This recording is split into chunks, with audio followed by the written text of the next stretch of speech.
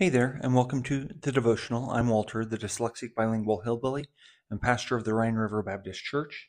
Today is Monday, August 14th, 2023, and today is our 190th devotional. And today we're looking at three characters in the Bible, Shem, Ham, and Japheth. Now, we're still looking at the characters in the Bible because they're examples to us. They give us good examples of life stories. Oftentimes people say that they're mythical people, they're fairy tales. I don't think so. I think it's very much how things played out, and God gave us a record of it so that we wouldn't make the same mistakes that they made, or if they did something good, we could emulate that. So here we have Shem, Ham, and Japheth, and we read in Genesis chapter 9, verses 22 and 23. It says this: And Ham, the father of Canaan, saw the nakedness of his father, and told his two brothers without. And Shem and Japheth took a garment and laid it upon both of their shoulders, and went backwards, and covered the nakedness of their father. And their faces were backwards, and they saw not their father's nakedness. Now, I find this to be an interesting story, and I've talked to several people about it. It seems very concise, very straightforward. You have Noah becoming a husbandman.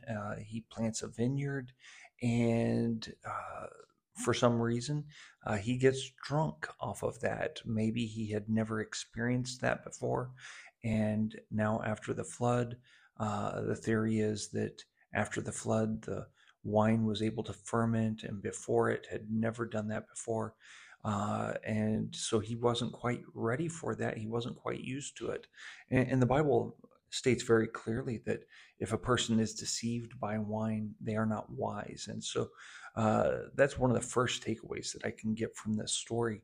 But then you find that Japheth, or Ham, uh, discovers the nakedness of his father. And one of the things that I find interesting here is because growing up on a farm, we were in the barn quite a bit, and um, we did what people on farms do. We would use the bathroom outside. We would go.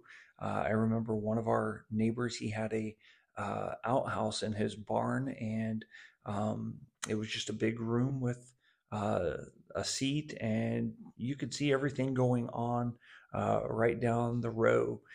He had several boys, and I was always nervous to go in there. I didn't like it, but uh, for men to see other men's nakedness, it really wasn't a big deal.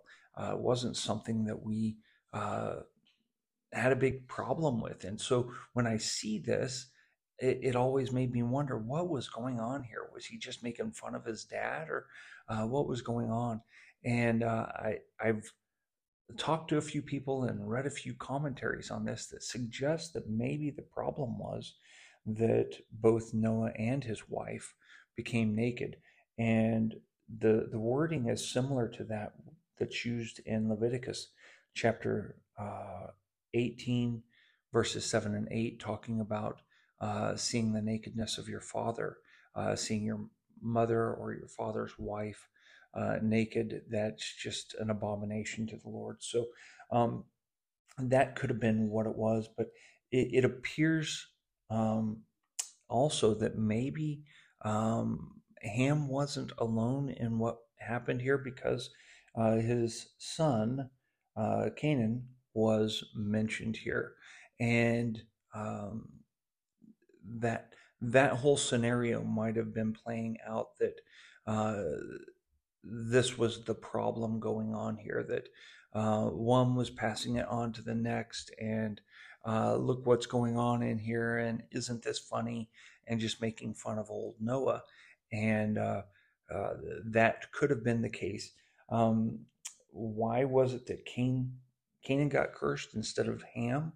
Um, it could have also been that Noah just saw the predisposition of Canaan, and He needed to be reprimanded, you might say. He saw where he was going, and he needed to be woken up. Where um, it could have also been that Noah just didn't want to curse his own son, so he cursed his grandson. I don't know about that. That doesn't seem plausible to me, but that's what some people have put forward. So, why were Shem and Japheth blessed the way that they were? Well, it appears that Shem was the one that took the lead here, and because he was more spiritually minded. He was more attuned to the working of God, that he was blessed a little bit higher. And Japheth, it appears, maybe was more of a follower and just uh, went along to. Uh, he just did what he was told to do, and he knew what was right, so he followed Shem, but he wasn't the one to instigate anything here. He was just a follower, and that could have been the case. What does seem interesting to me is that the curse that Noah pronounces on Canaan and Shem, and the blessing on Shem and Japheth, it seems to have played out to a T. You have Canaan, uh, the whole land was, they went to what is now called the Promised Land, Canaan, and they had taken it over. But if you know your history about the people of that land, they were a very, very wicked people. They were very sensual, you might say, and they had lots of problems going on there. And eventually, God allowed the Israelites to wipe them out and to get rid of them because their wickedness was so bad. And along the way, they became servants of the Israelites and they paid tribute. And you can see that with Joshua, you can see that with the different judges as you go down through there, and then eventually with David and Solomon. And just the way that things worked out.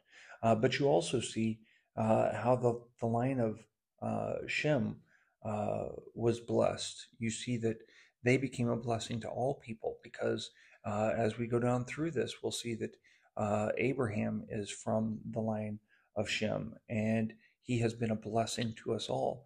And you also see that Japheth, because the line of Shem, because Abraham was such a blessing to us all, and it appears that the first ones that really latched onto that and received it was Western culture, Western civilization, Japheth, where the tribes of Japheth went up to, and so that all played out just like Noah said it would, and it's interesting for us to see that. But what can we learn from it? Well, first off, we need to learn that God's word is serious when it says, honor your father and mother. He shouldn't have to tell us that. That should just be something that we do. But it seems like more and more we want to pick apart the flaws of our parents, and we want to put the blame of our problems on them, and that's like uncovering their nakedness. And we need to be very careful about that. We need to be very careful. Not that we overlook their flaws. We can learn from their mistakes and not make the same mistakes, but we don't have to broadcast it to the world, and we don't have to use it as an excuse. And something else that we need to keep in mind, we need not just to live for the present like Ham and the Canaanites did. We need to look to the future. We need to always be looking to the future, because this world, it, like the song says, this world is not our home. We're just passing through. We're only here for a little while, and this will be gone. We need to be looking towards the future. What will it profit a man if he gain the whole world and loses his own soul? We need to be looking towards the future. So I hope that's a help to you, and I hope that introduced you to a few of the characters there in the Bible, Shem, Ham, and Japheth, and a little bit of the story behind what was going on with them. So thank you so much for joining with us. If this has been a help to you, pass it on to a friend. We would sure like to see this grow and expand a little bit. So I hope this has been a help to you. And until the next time, auf Wiedersehen.